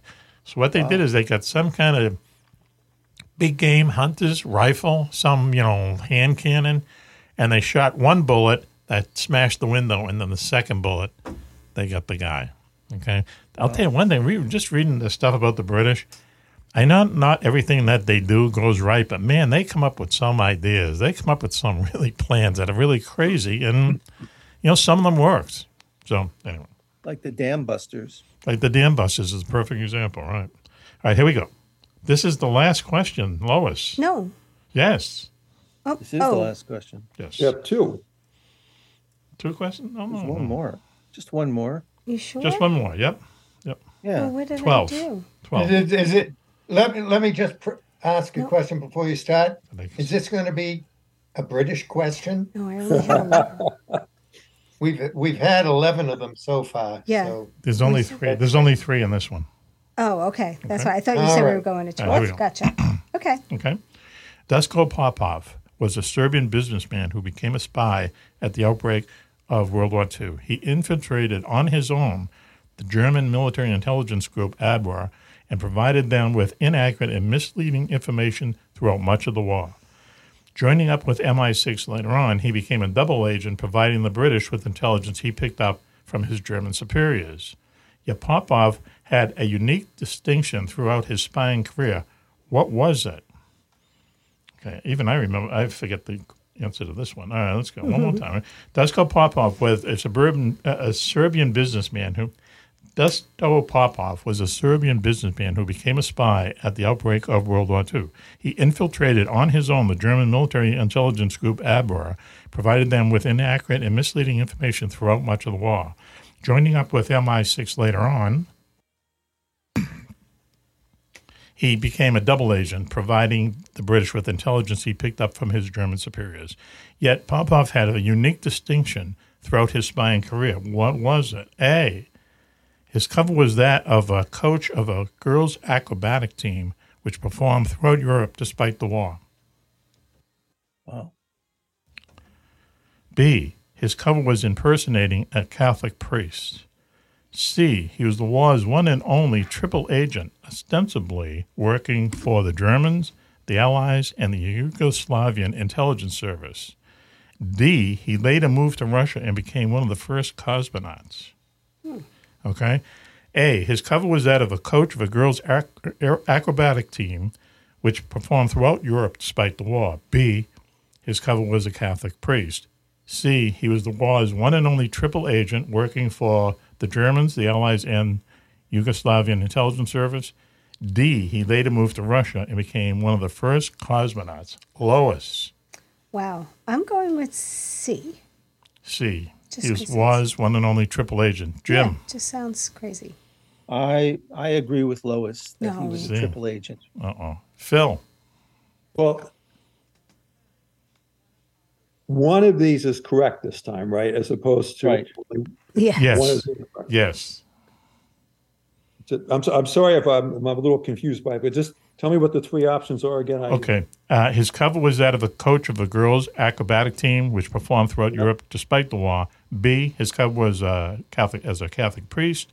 C, his was one and only triple agent working for the Germans, the Allies, and Yugoslavian intelligence service. D, he later moved to Russia and became one of the first cosmonauts. Well, there actually was a cosmonaut whose name was similar, but I don't think it was him. So I'll also say C. The triple agent. Okay. Who do we need? Tom. X. Agent X. Yeah. Serbs aren't Catholic, so he wasn't a Catholic priest. He was definitely C. C. Wow, we all agree. And that's the correct answer. He was only triple agent. Okay. I just never heard of that, so it really sounded like something that... Yeah. Once again, there's your movie. This guy did stuff like, shooting people skiing and stuff like that, like they see in 007 movies. So, okay, all right, we have a breaker question. What is what's the score there, Lois, please? Okay, so we have... Go ahead. Start from the lowest. Yes. We have Agent X and myself tied for third with 4 points. Mm-hmm. Phil has 5 points. Go ahead. And Jim has 7 points. 7, Jim. All right, let's clap. We have to at least. Right, lucky. We will. I was hoping that it was the girls' athletic acrobatic team. Once again. I couldn't see that. That'd be a great movie.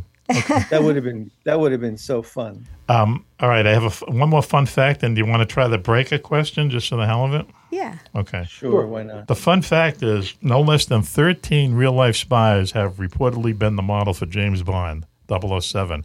Popov was one of them. That Malcolm Knight guy was one of them. The White Rabbit guy who started the prisoner activism group, he was one of them. And even Ian Fleming, who wrote James Bond, even his brother, Peter, was, I guess, in SOE, and he, kind of contributed to it. But, all these people, claim that, other people claim that they were actually the model for James Bond. Okay, here we go. Here's the breaker question. Okay, which one of these is not true? This is Phil's kind of question. Ready? Which one of these is not true? During the war, German intelligence developed a superbug that gorged on potatoes. The plan was to drop these bugs all over the British Isles and cause widespread destruction of British crops. But instead, when the Germans tested it on some German potatoes, the bugs quickly got out of hand and destroyed a substantial amount of the German potato harvest. Oh, goodness. Okay. B, the SS ran a dating service during the war with the goal of putting together the perfect Aryan couples. For most of the war, many SS officers, instead of massacring defenseless citizens, wound up answering letters from young women whose perfect arrangement did not work and were now seeking love advice to know why. C, when the Allies invaded Italy, U.S. intelligence found out that instead of paying the helpful partisans in money, they instead would give them a Sears catalog and tell them to pick out whatever they wanted. That can be true. D, Queen Elizabeth was a truck engine mechanic during the war. Again, what are we looking for here? Just it isn't not true. true. Which one is not true? Real quick. Did they just did German intelligence? Honestly, it sounds. I can't believe any of them. Let me just read them real quick.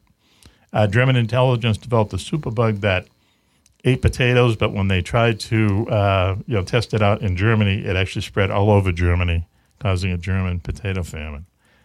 B, the SS ran a dating service during the war with the goal of putting together perfect Aryan couples. For most of the war, many SS officers wound up answering letters from young women whose perfect arrangements did not work out and were now seeking love advice to know why. C, when Allied forces invaded Italy, U.S. intelligence found out that instead of paying helpful partisans in money, they instead would give them a Sears catalog and tell them to pick out whatever they wanted. And D, Queen Elizabeth was a truck engine mechanic during the war.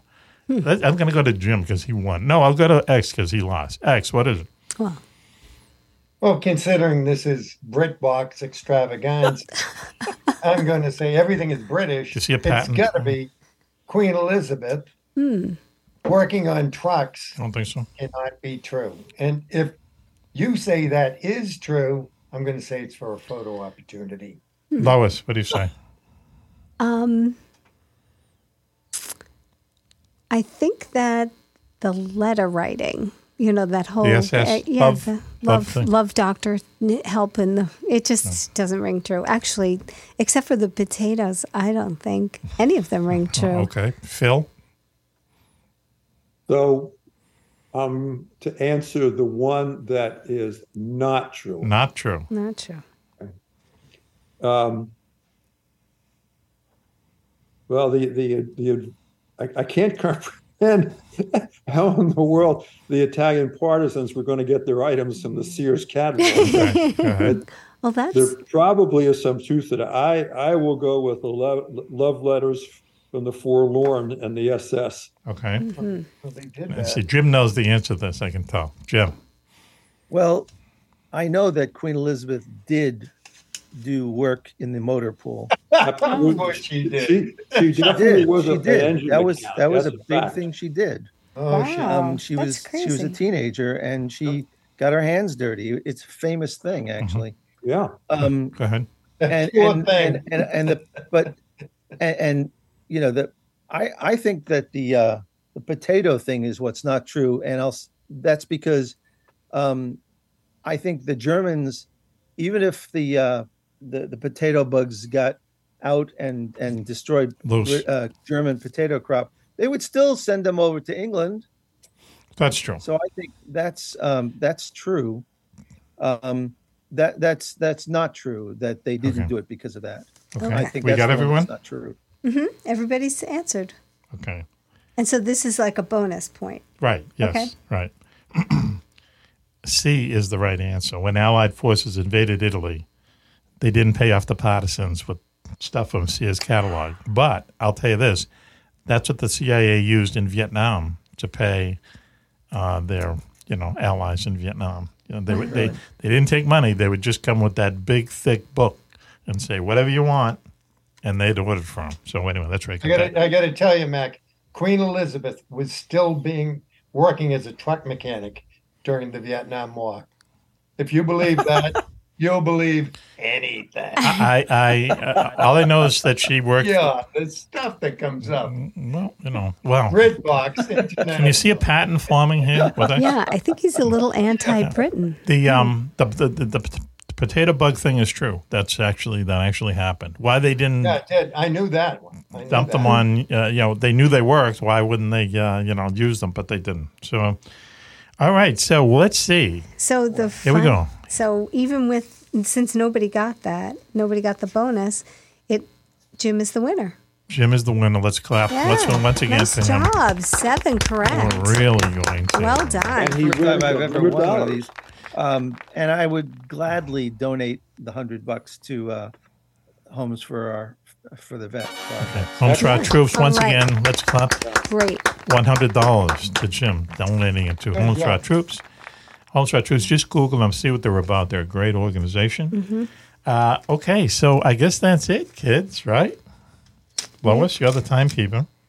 Well, yes, I am. But more than that, the game is over. The game is over. All right. Do you want to sing a song or anything? You? Do a little dance? Well, no, thank you. We're on the radio, but okay. Well, let me just thank everyone. I really appreciate everyone joining us tonight. Okay, time out. Okay, I don't know what you need time-wise. Well, it doesn't make any difference. Oh, it doesn't? Yeah, okay. Okay. We're not into rules here. Okay. Yeah, well, don't you have to have a certain amount? Nah, it's just radio. It works out. It always works out in the end. Okay. So let me just thank everybody. Thank you, X, for joining us. X. Okay. Thanks for having me. Good move. Your Royal Highness. Good move getting a haircut. Phil, thanks for joining us. Phil. That was a pleasure to be here. Thank you for inviting me. Do you want us to come down and help you with the cement tomorrow? Are you done? Or That's done. It's done. It's sealed. It's painted. I'm finished with it. Thank goodness. Okay, cool. Jim, how you doing? Thanks for joining us. I was going to say how you doing, but how are you doing? You're welcome. And I just, Phil, the only thing wrong with this is that when you talk about concrete, it makes me think of Culver's, which has concrete mixers, which are it's a sundae basically, and now you've made me want ice cream. Oh yeah. Oh well. No. Yeah. For sure. Wow. Now all you had to do is thought in my mind. I know. Now you just mentioned ice cream, and we all want ice cream. Actually, I want potatoes for some reason. Oh, potatoes! You scream. We all scream for ice cream. We all do. Well, listen. Thanks everyone for joining us. Okay, and thanks for everyone for joining us. And this is Mac for the entire gang. Until the next time you hear us, be safe, be happy, and bye-bye. And now, please stay tuned for a bonus segment of Mac Maloney's Military X-Files show.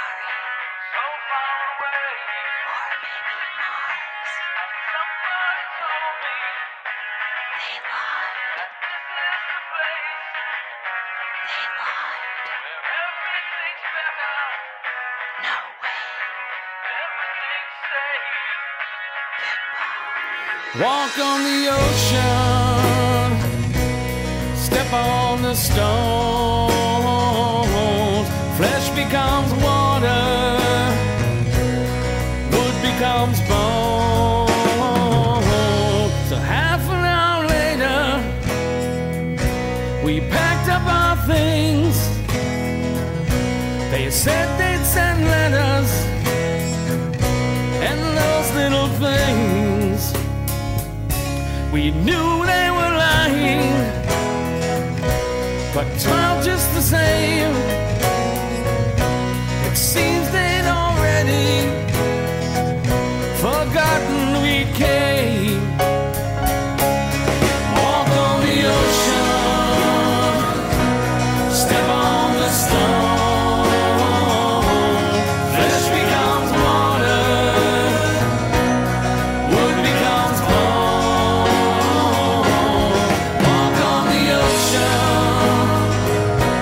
Step on the stone,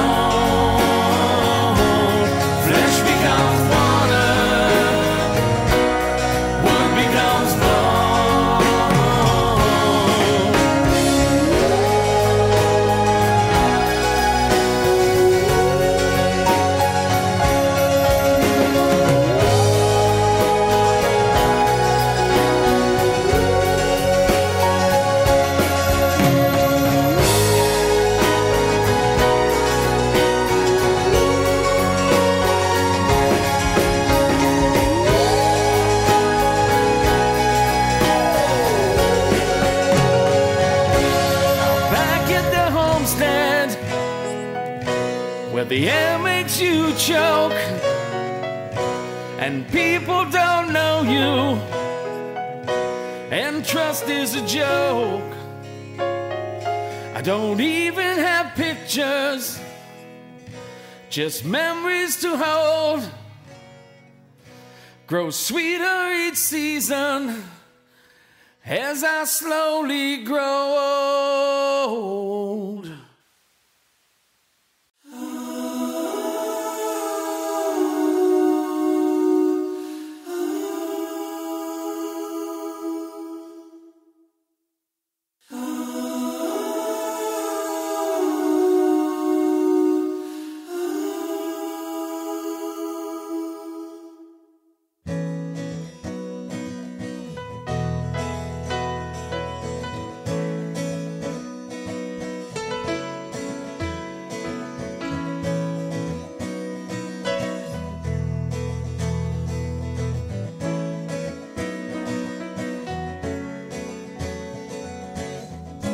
I'm the only one to blame for this.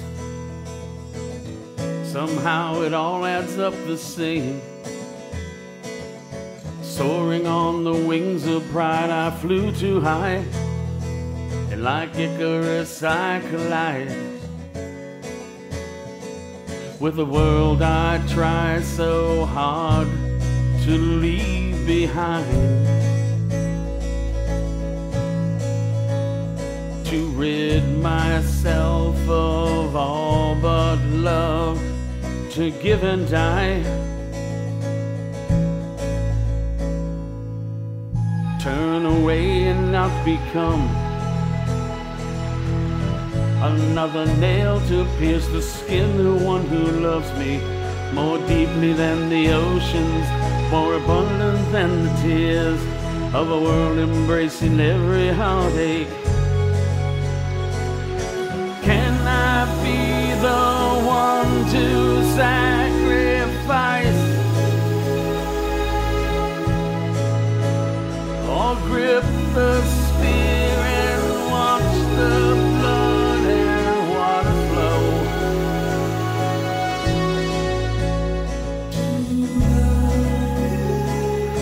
Take my world apart.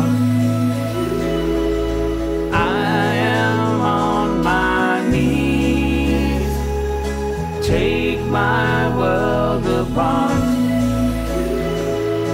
broken on my knees.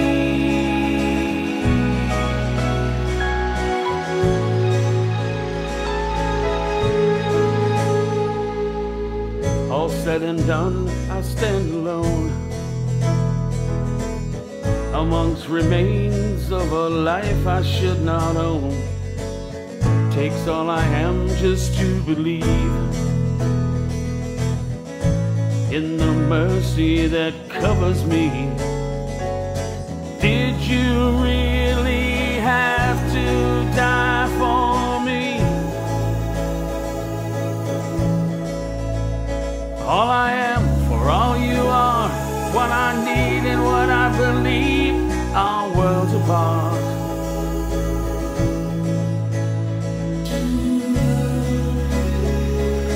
Take my world apart.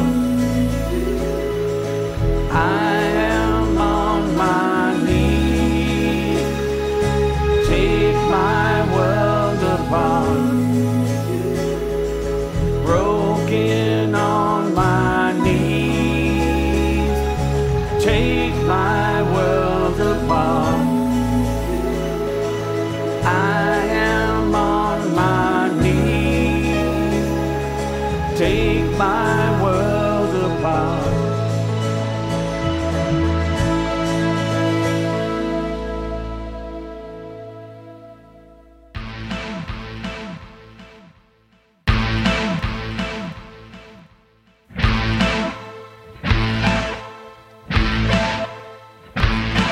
Death falls so heavy on my soul.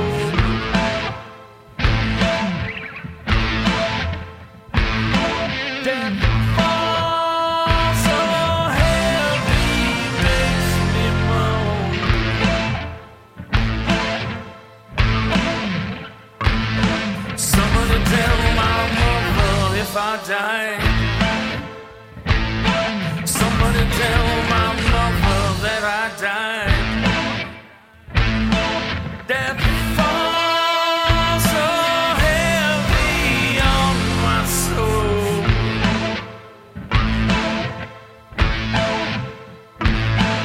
Death falls so heavy, makes me moan.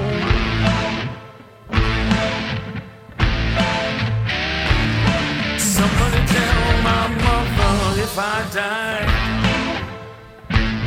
Somebody tell my mother that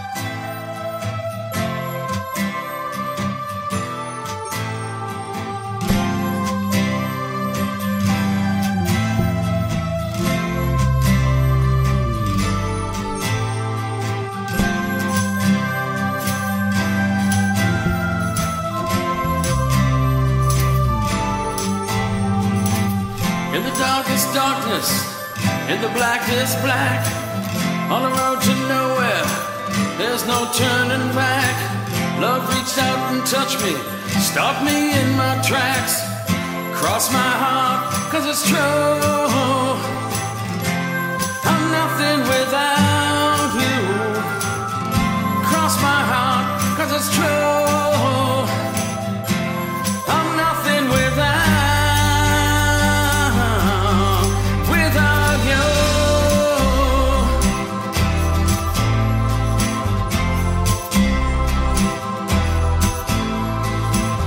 When the storms are raging and the seas are high, when the cannons fire across the smoky sky, and the castles crumble and the angels cry, cross my heart, 'cause it's true. I'm nothing without you. Cross my heart, 'cause it's true. I'm nothing without you.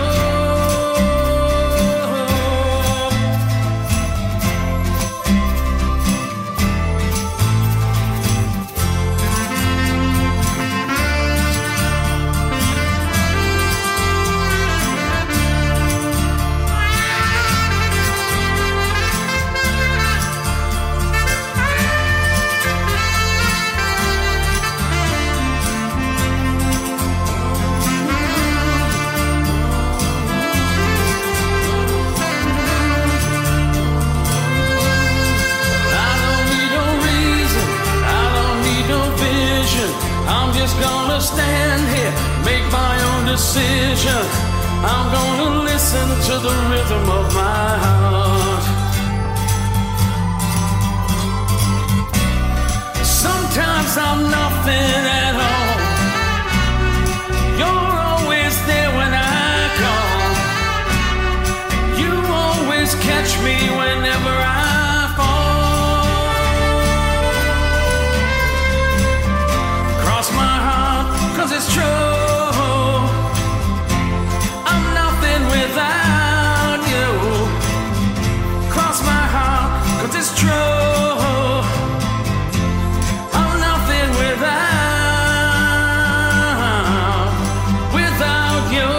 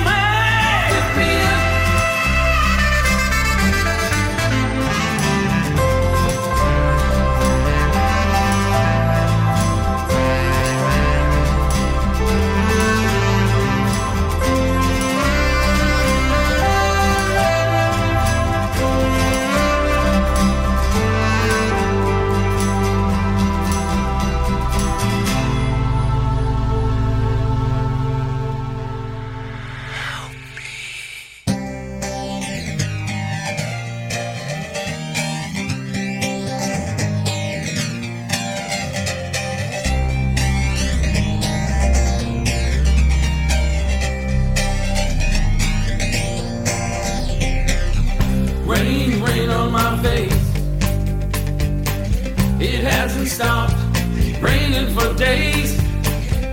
My